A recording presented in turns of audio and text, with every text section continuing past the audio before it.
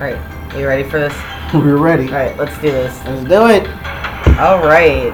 Welcome, everyone. This is our first podcast, Killinois Podcast. With Bird and Cam. And hopefully most of you guys saw our continuous Facebook posts. So this shit's going to be good. Alright. So let's just talk about first why we wanted to get into podcasting. You're on a roll, so why don't you go first? Oh, man. Okay.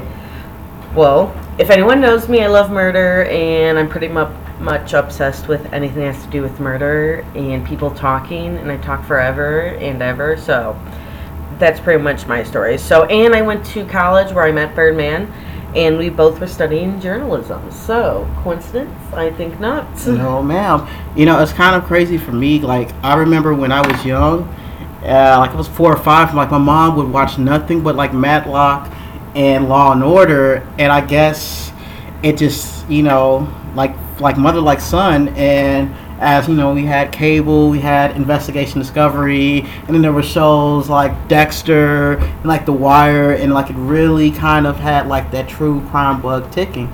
And like a couple of months ago, I got like my Hulu, and the first thing I saw was Unsolved Mysteries. Now, like, again, Unsolved Mysteries, I don't think I mentioned that when my mom loved, but it scared the absolute shit out of me. I don't know what it was for you. Me too. Dude, I had a nightmare a panda took over. Oh my god, I had a nightmare that the host, Robert Stack, would come out of the TV and start chasing me like he was like a tickled serial killer. I wouldn't mind him coming after me, but in that well, he was in his 80s, so like that's true. But that trench coat scared me a little. Oh my god! I mean, they were weird. They were weird. Exactly. So I mean, getting back on the topic, you know, I started reconnecting it, and I would post, you know, something on Snapchat. Hey, this is like reliving my childhood. And Cam looks upon it and say, you know what? We need to do a podcast. And I'm thinking, let's fucking do it.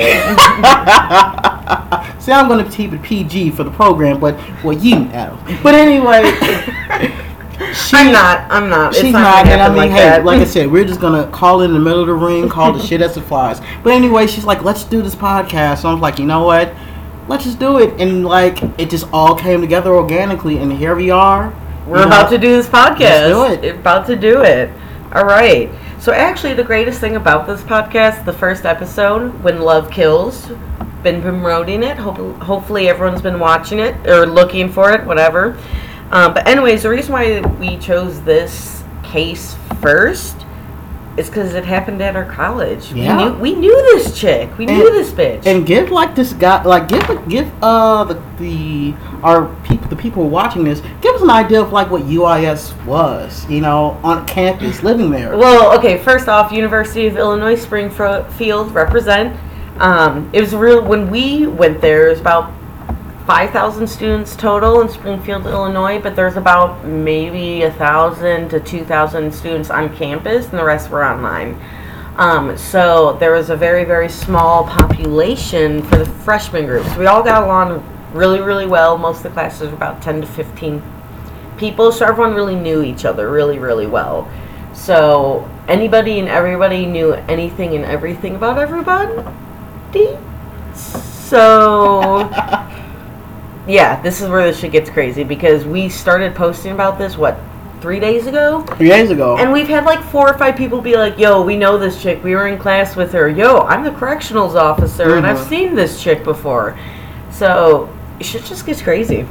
Yeah, I mean, she hit it right on the nail. So, you ready to start diving in this? Let's do it. But before we start, I do want to say, we're just saying all these stories of what we've read. We're here to report. So if we have any facts that may be inaccurate, or if you have anything you want to add to any of our stories, please let us know. You can contact us at killinoispodcast@gmail.com.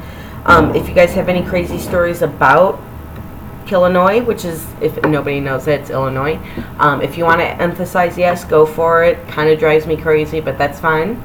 But yes, anyways, our main focus on this podcast is murders in the 6 highest murder state, the Prairie State. Well, you really did your research on this shit. Our OGs, well, I just Googled it. So, of 2016, hopefully that's a correct fact. Thank you, Internet. Right, and we really want to reiterate that, this is a very sensitive subject matter. So, we intend to, especially me as a reporter, we really want to be as transparent and, right to the facts. And we don't want to, inadvertently offend, whether it's the victim or, the prosecution, if you will. So we're really trying to make it as transparent, as factual as possible. So, with that further ado, let's get in this shit. All right, let's do this thing. And I'm sorry for the vulgarity. If no one likes it, then, whatever. Fuck off. A for effort, right? Thank you. A for effort, F for failure is what I always say. Hey. So what we're starting with are the McCasters. Our main focus is actually going to be Jatasha Denton, who we both went to UIS for. She was born in 1990, and she was actually born in the south side of Chicago. South side? So if anyone knows about the south side of Chicago, it's, Birdman. So I just before you let me Birdman, if you want to explain it. Well, if you will, baby. The thing about, as you see, you guys know, with the media perception of what you see in, the south side of Chicago as one being a very crime-infested, very dangerous, area. And again, there is a lot of element of truth towards that. But, as we see in the case of Jatasha Denton McCaster, she's described as a quiet, smart, studious, straight-A student who's musically gifted, who played the piano. And, based off of that right there, Cam, especially when we're talking about the environment at the south side of Chicago, this comes off as a normal, average, all-American girl from a close-knit, hard-working family.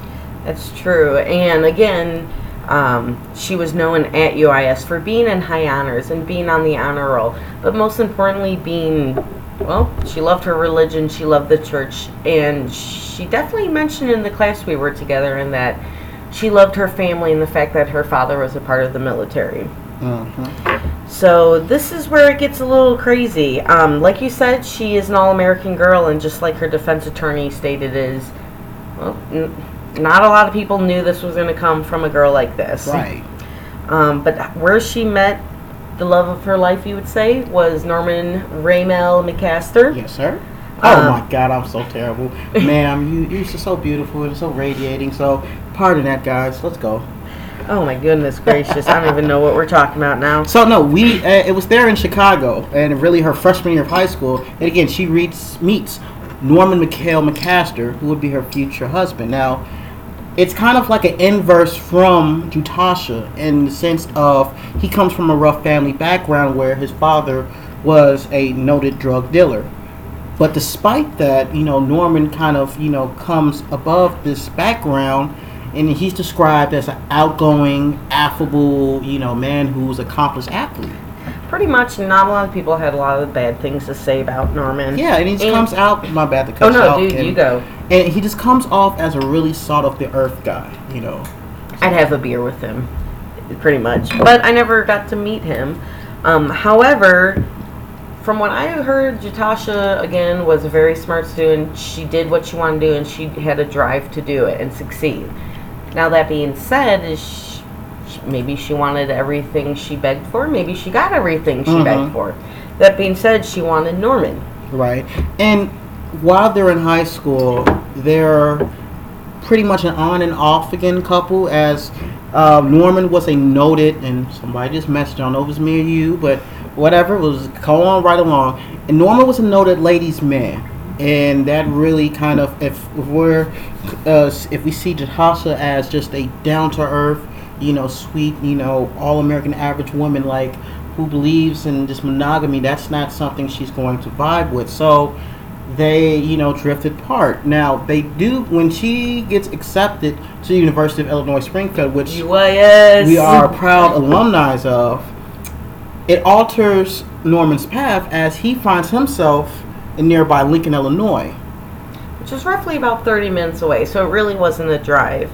But the best part about Norman is he becomes the accomplished high school athlete, especially in wrestling. He earns a college scholarship. However, like many people, I don't know about you, but we've all had our party stages. The scholarship was voided after an incident where Norman may or may not have gotten arrested for underage drinking. Now, this kind of sort of really a lot alters Norman's path. And so after that, he decided just to join the National Guard, which again was a blessing in disguise because he got back on the right path again. Pretty much being drug tested almost monthly. Yeah, and that will serve pretty crucial as we get on to this case, but again, continue. But back to this love story. Around this time, Norman joined the National Guard. Jatasha started at UIS, which we said is in Springfield, Illinois. And this is when the couple get back together. It's pretty cute because they are high school sweethearts. Quickly after that, they get married on October 26, 2010. And she settles into her life, Jatasha, as a college student. She joins the church's choir. While Norman, on top of him serving in the National Guard, he offered his free time as a volunteer wrestling coach at a high school in Springfield. And again, it just, from the looks of it, it just seems like a stabilized, just salt-of-the-earth couple. Like you would never just picture out of the blue. And now we fast forward to October 29th, 2012 in Mechanicsburg, Illinois, which is just east of Springfield. 5 miles, 10 miles. I don't know. Not too bad. You know. But it's October, which only means one thing. It's hunting season. Oh, or Halloween parties in college. Yeah, this girl. But it's a hunting season in those neck of the woods. So while this is happening, two hunters are at a nearby creek looking for deer. And they stumble upon to what they think is a dead hog. But when the men come closer, they find it's an actual torso. And just a torso. Just a torso. And I preface this saying, I hope you guys have either ate or don't plan to eat.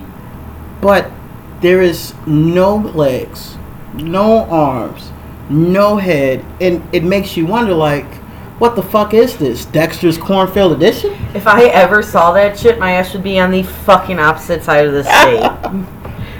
But what they did notice after they called the police and the detectives is there was quite a lot of blood on that guardrail, and they found an extension cord around just this torso.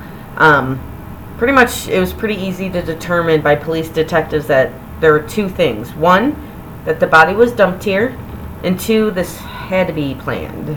Evidence shows that the crime of this nature had to be at least more than one person. This was a pretty big freaking torso.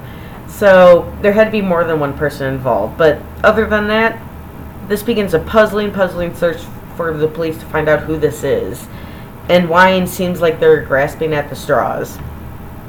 And like, obviously, as we said, the police with no head and no dental records or no arms, they can't get fingerprints. They can't get dental records. And it's like we get the idea, like, you know, the person who's done this, they kind of have an idea of what they know what they're doing, right?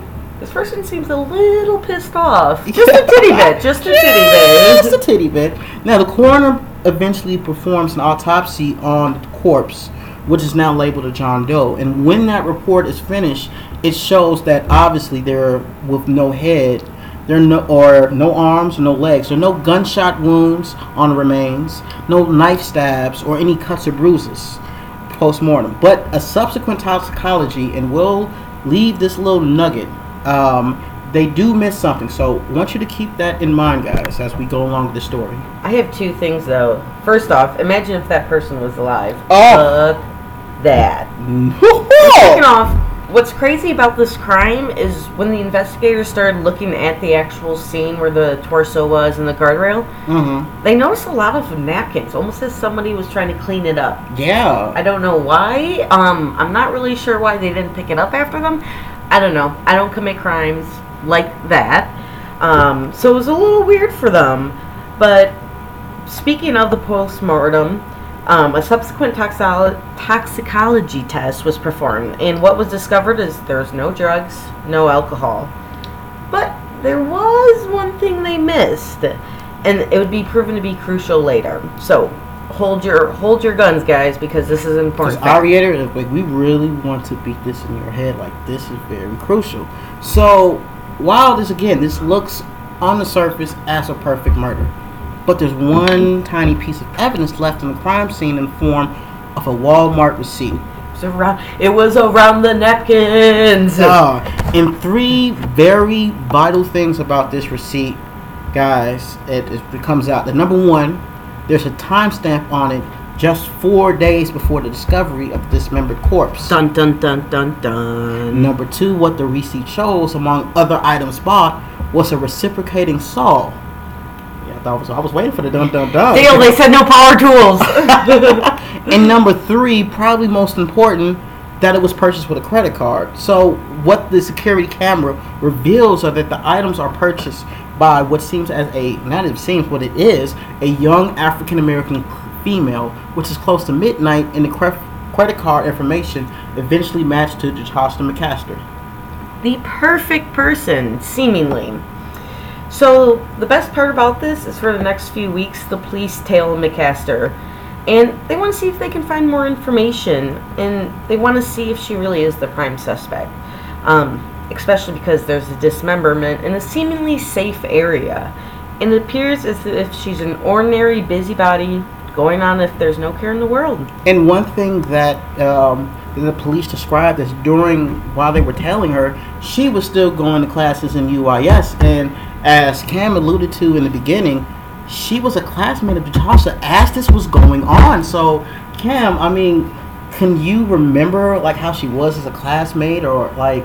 The craziest thing about Jatosta is I had her in an acting class. We both came in. This was a gen ed. We all had to take it. Now the fun story about this acting class is there's about 10 to 15 people there. A couple of people dropped off, so it got smaller. So everyone was very, very close and personal.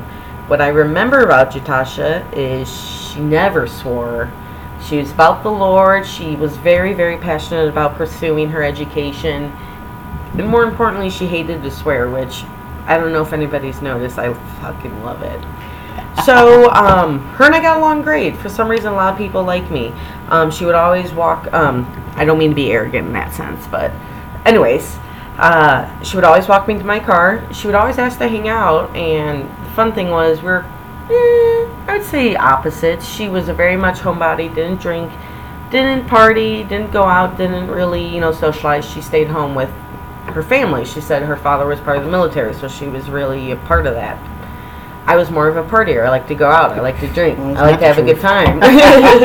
So I let her know if, she ever wanted to drink, I was her girl.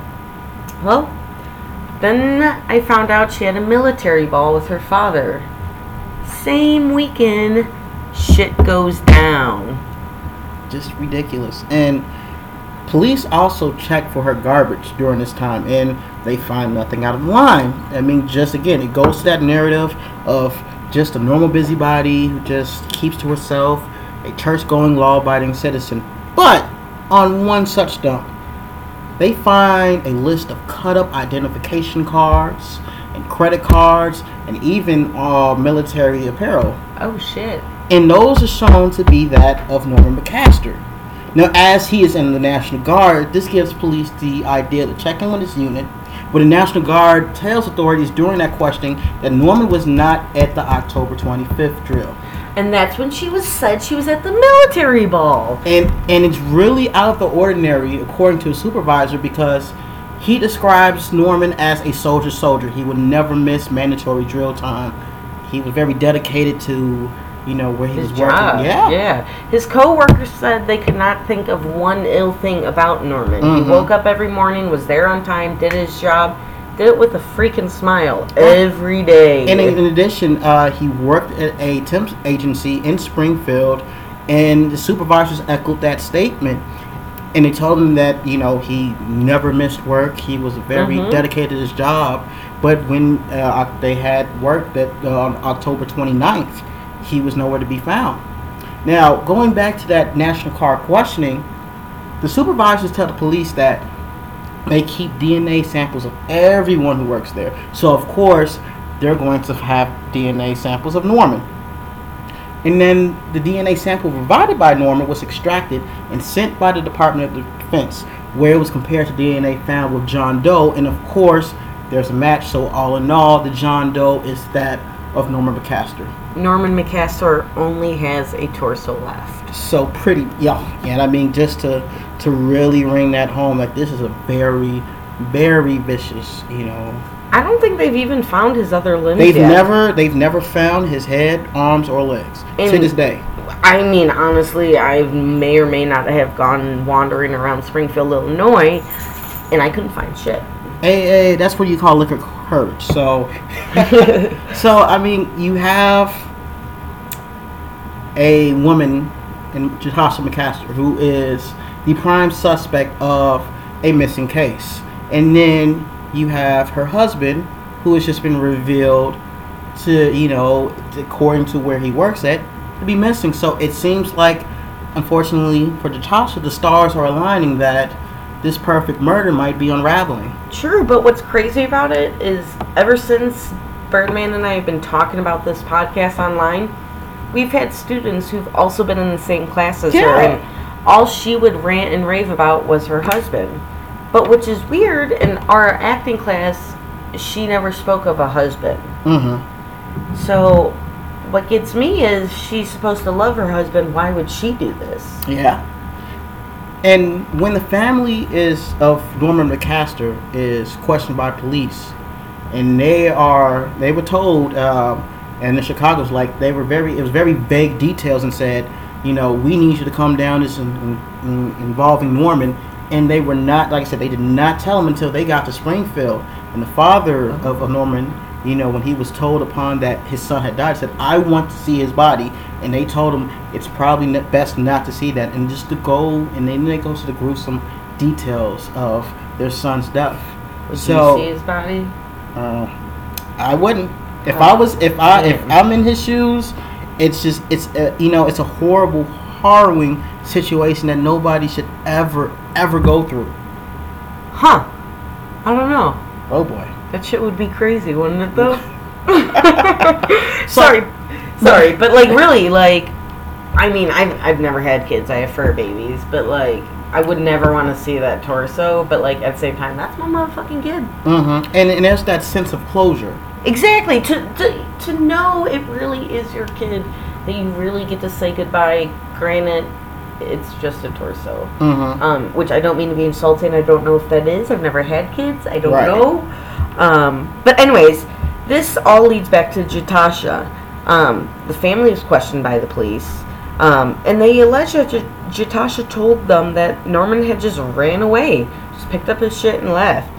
And she claims it was with local drug dealers, and he was just done. He's ready to continue doing his drugs, and he eventually left. And she seemed to tell everyone that Norman was a heavy drug user. Mm-hmm. Which is crazy. Again, he's part of the National Guard, where you continuously get drug tested. And guess what happened? All the previous tests showed there were no drugs in his system. How does that work? What a novel concept. Man, if I knew how to do that. Just kidding. I'm clean. I'm clean. Armed with a story of tension within the family, added with physical evidence, this all leads to November 26, 2012. Now, what's crazy about this time is, again, her and I were in an acting class. Mm-hmm. And this was pretty much towards the end of our semester, so it was pretty much our final assignment. And this acting class, apparently, to succeed in acting, you have to be very, very personal with people. Hold on a second, my dog's crying. Come here. Come on. Okay. Come on, Dougie. Sorry, he's sitting on my lap right now. Anyways, with this acting class, I've learned now that I'm older, is you have to get personal with your partner to really understand one another and work well with one another. Now, our teacher at this time definitely encouraged us to tell our partner a deep, dark secret. Well, I found out that Jatasha told her partner that she was not, in fact, living with her father. She was married. She was embarrassed by this because she was so young. She was 22, so for some people, that's not really too young. 12 might be young. But anyways, during this time on November 26th, she was actually on the phone with her acting partner, and they were going through their lines, and she had to hang up the phone because there was a knock on her door. And guess who it was? Guess who it was? bad boys. What you gonna do? What you gonna do when they come for It was the you? cops. I don't know if you guys caught on, but it's the cops. And they definitely felt like, based off of all the information and evidence that they collected, that they had enough to convict Jatasha. But what Let's not get ahead of ourselves because the game plan with the cops was to tell her that Norman was not dead, but that he was missing. And they were obviously hoping to catch Tasha off guard, and it works to the degree because she willingly goes to the local sheriff's office for formal questioning. And it's there that she relays the same story that she tells Norman's family, that he's using drugs and he's drinking alcohol in enormous amounts, and that he's hanging out with a bad crowd. And he eventually walks out on her, taking all of his belongings with him. But of course, the cop's bullshit detector is really gathering some strong sense for Jatasha's story. The best part is, why would you leave a job you love? So what they pretty much indicated with Jatasha's story is she's a fucking liar. And they pretty much explained to her that they knew the whole case and everything that was going on, that she was the one that murdered Norman. Which is funny because then she pulls up an abuse situation, that Norman was abusive. There was no records of that we could find, at least. Exactly. But back to what we were saying. And before we get on that, one thing that was very telling to me in researching the story is that throughout this interview, Jatasha is very calm, as if she is just described as she's a material witness in something that is just just something she just saw. Like, this is not involving her husband, the supposed love that for her she life. was a witness. That he's missing. Exactly, and remember, she was about love. They had a very tumultuous relationship. They were on and off. They were high school sweethearts. They were meant to be, or so we thought. Exactly. And the craziest part about Jatasha is, like you were saying, she's very calm. But I knew her as a soft-spoken, almost a high-pitched voice kind of gal. Yeah. We were watching Snapped, Women Murderers. Don't know if you watch it. Phenomenal. But she's on it, and there's a scene where she goes from that sweet, innocent voice to just cold and killer. Like, I can't even explain it. I jumped up and freaked out. It was crazy. But what I was trying to get back with her is, she tried 100 different ways to explain why she didn't do anything and she was innocent. She extremely includes she was a very church-going body. She explained her high honors and her future that she wanted, and so why would she kill someone like that? Yeah. Especially the man she loved.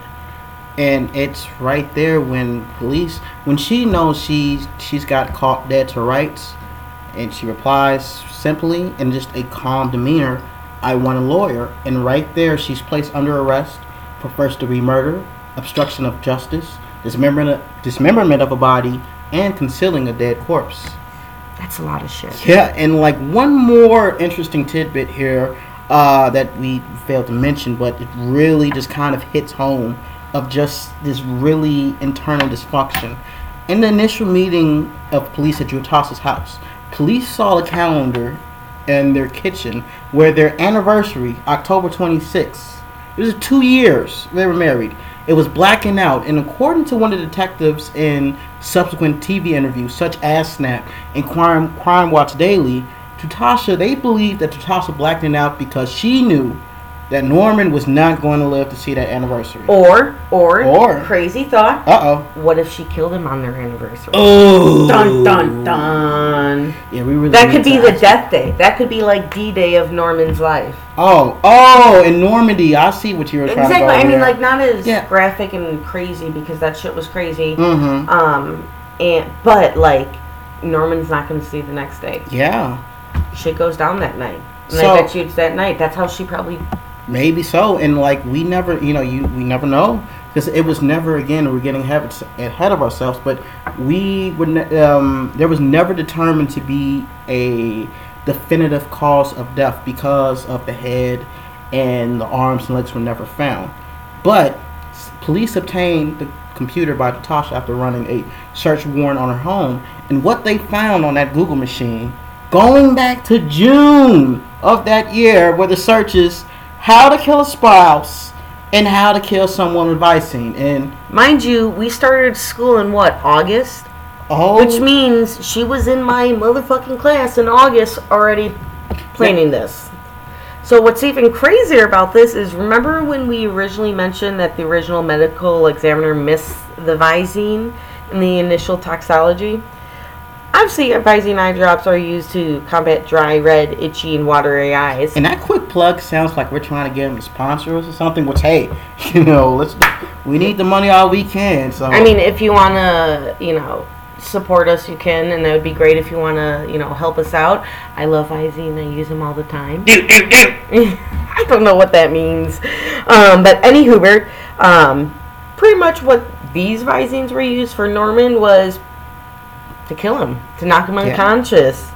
So what they did with that torso they still had is they performed another toxology on it, where they then determined that there were lethal amounts of Visines in Norman's liver. Now, I don't know if you've seen those movies where you can put Visines in drinks and people shit their brains out. No.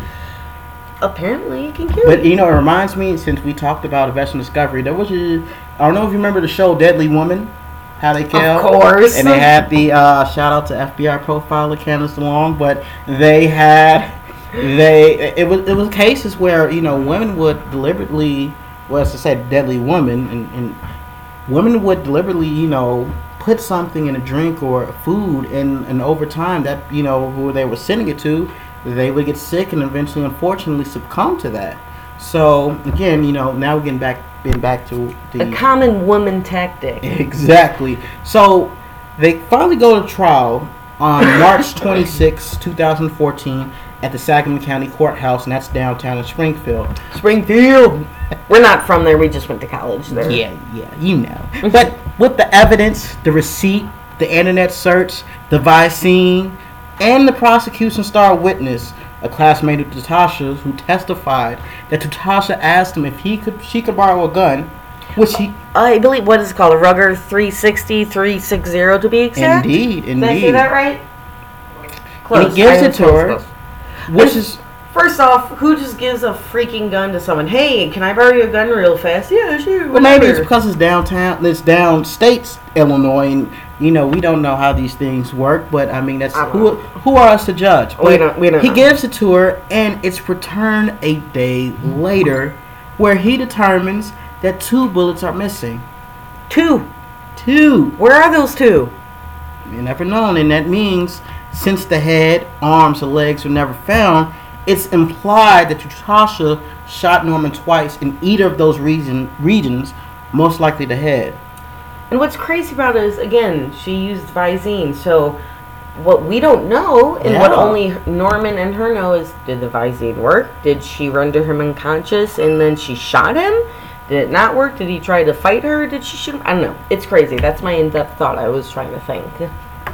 And because that Norman's over 200 pounds, it's kind of accessible for Tatasha with all the equipment. And one thing that they show was I believe it was in Snap, but it was Tatasha went to another store that night, and oh my lord, my phone. He's super popular. It's quite annoying. Yeah, it comes with the territory. It's a gift and a curse. But she goes to a neighboring store where she's looking for one of the pulleys where you try to pick up dirt. Shit. Yeah, and unfortunately, the credit card purchase on that was declined. God damn. Yeah. And what's even crazier about all of this is when she was in court, the defense attorney argues that, which there's some element to truth, there's no viable motive, like no outright mental, physical abuse, even though she's mentioned it before. There's no crime of passion, nothing concrete. And additionally, they claim that Tatasha, who was fed up with Norman's alcohol and drug use, if you can't see me, I'm doing the quotation marks with my fingers. She was fed up and she kicked him out of the house on October 24th. But what's crazy about that, and to counter that argument, is the prosecution calls Norman's squad leader, who reveals that Norman passed all his drug tests preceding his disappearance. And you get drug tested to be in the National Guard. Yeah. And what's even crazier, back to us coming from UIS where Tatasha went to school, is a lot of people weren't in her class. I had a buddy who was friends with Norman, and he actually confided in me and told me, excuse me, Liquid Courage again. Well, Norman was having an affair with someone else, going back to his ladylike tactic. Now, obviously, we stress that this can't be confirmed. This is nothing but rumor and innuendo. But when you have something as as pivotal as that can some people, every person is stretched to their limit, and they could lash out at any given notice, especially something like that. If we're talking about somebody with the personality that Jatasha possessed. And exactly, everybody that I know that I've talked to that knew Jatasha said that she was very goal-driven, very soft-spoken. Mm-hmm. But other than our acting class, she told everybody about her husband. Right. Which, if you were proud of your husband, why wouldn't you tell everybody? Exactly. I'm not really sure. Excuse me. You're good. Oh, you're good. You're good, Candy B. So, I'm watching clips of this case, trying to, keep a transparent mind. But especially in Snapped, Jatasha's defense attorney was interviewed and reiterates what she had stated in the closing argument. And what she said was, when asked about that saw being found in a receipt, she claimed that it was a gift for Jatasha's father. And concerning that receipt, it claimed it was deliberately placed there by someone who wanted to deliberately frame Jatasha. And Which means someone took her receipt from her father's gift, killed her husband, and then put it there to frame her? Yeah, never mind. The receipt is drenched in blood. Bought just today before Norma disappeared, and she's on camera. Yeah, I was going to say, video evidence. Unless someone's trying to frame her, it could have been a cutout of her. But to me, it seemed to be way too convenient to be a coincidence. It's far too coincidental, and there's no such thing as coincidence. Well, that's from a movie. I'm not sure which one it is, but those are cool. So, on April 1st, 2014, the jury goes to deliberation for 7 hours. And according to the defense attorney, she feels optimistic because, as conventional wisdom dictates, the longer the jury deliberates, the better the chances for acquittal. But not today. Although Jatasha's defense attorney once again pled for a lesser charge, because there's no record. She's a high honor student. She's all about her church. There was no dice for Jatasha Denton McAster. And she was convicted for first-degree murder, obstruction of justice, dismemberment of a body, and concealment of his death. And that means on June 24th, she was sentenced to a total of 78 years, bitch! Oh, and she's currently serving time in a Logan Correctional Center in Lincoln, which is about 30 minutes outside of Springfield, Illinois. Should be Illinois. Good Lord, Alex. She will be eligible for parole in 2079, which she turns 89. So, in that sense, she's going to be there for the rest of her life. And if she makes it out to see the day, good for her. But at the same time, why? Yeah. And you go. Okay. You go. We're just going this on the fly, so first run. But really, as doing the research and watching and grasping everything, it's just a very heartbreaking case because again, as the defense pointed out, and the prosecution wasn't able to, I guess, effectively counter. There was never a motive, so we don't know why she snapped. Unless there really was an affair, which, exactly, again, could crazily happen. Mm-hmm. But we're not trying to get people in trouble when it could be a rumor. But what's funny about her being at this correctional facility is, once again, we know a lot of people around Springfield, which means 30 minutes outside of Springfield. We have a friend who's a correctional officer at that very jail she's at. And he explained to me he actually runs into her quite a lot. And what's different about her in this jail, in this prison, is she swears like a motherfucker. Uh-oh. She fights like a crazy bitch. Boy. And she's been in segregation, and she knows she's not getting out anytime soon. And she protests if she needs to protest. That was her messenger. That time it was me. That was weird. But she protests. One time she got in a fight because she thought she got her commissionary stolen. And she, whatever she did, beat that girl's ass. The girl beat her ass. Hopefully the girl did. They both ended up in segregation. Well, she forgot that she doesn't get anything in segregation, so she flooded the toilet. So it seems like she's really not living her best life. And, as you describe that, and it's obviously just a stark contrast of how you remember her as a classmate. So it begs the question in terms of Kanan from the hit show Power. She did that shit. She's guilty as fuck. that's what I'm saying. But it's crazy. Has she always been crazy? Mhm. Did he send her across the line? Yeah. I don't fucking know. Was this all a joke? Is she a psychopath? Is she a sociopath? Is she a serial killer? We don't fucking know. And that right there, that is, the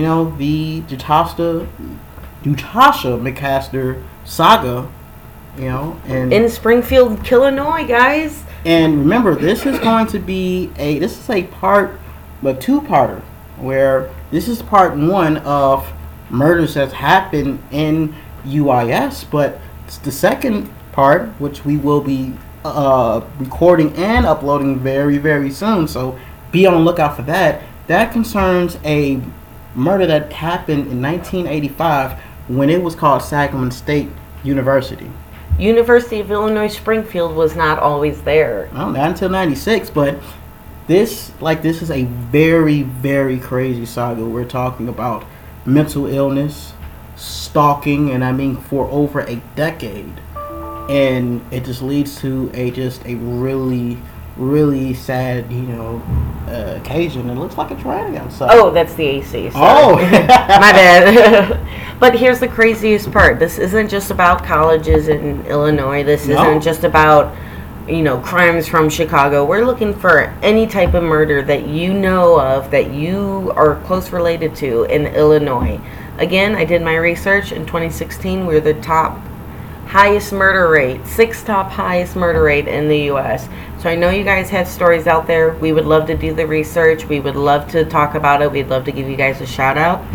So email us at killinoispodcast@gmail.com. Again, if you can't spell Killinois, it's literally a K in front of Illinois. Pretty much. Or you can reach us at the Killinois Facebook page, Killinois with Bird and Cam. Like our shit because we want to get big. Indeed. Indubitably.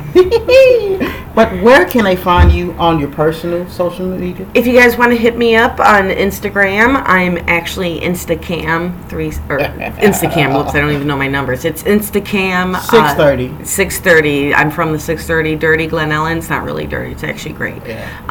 Look at those property tax values. Yeah. But if you guys want to hit me up on Facebook, I'm Cami Wren. So good luck finding me there. Bye.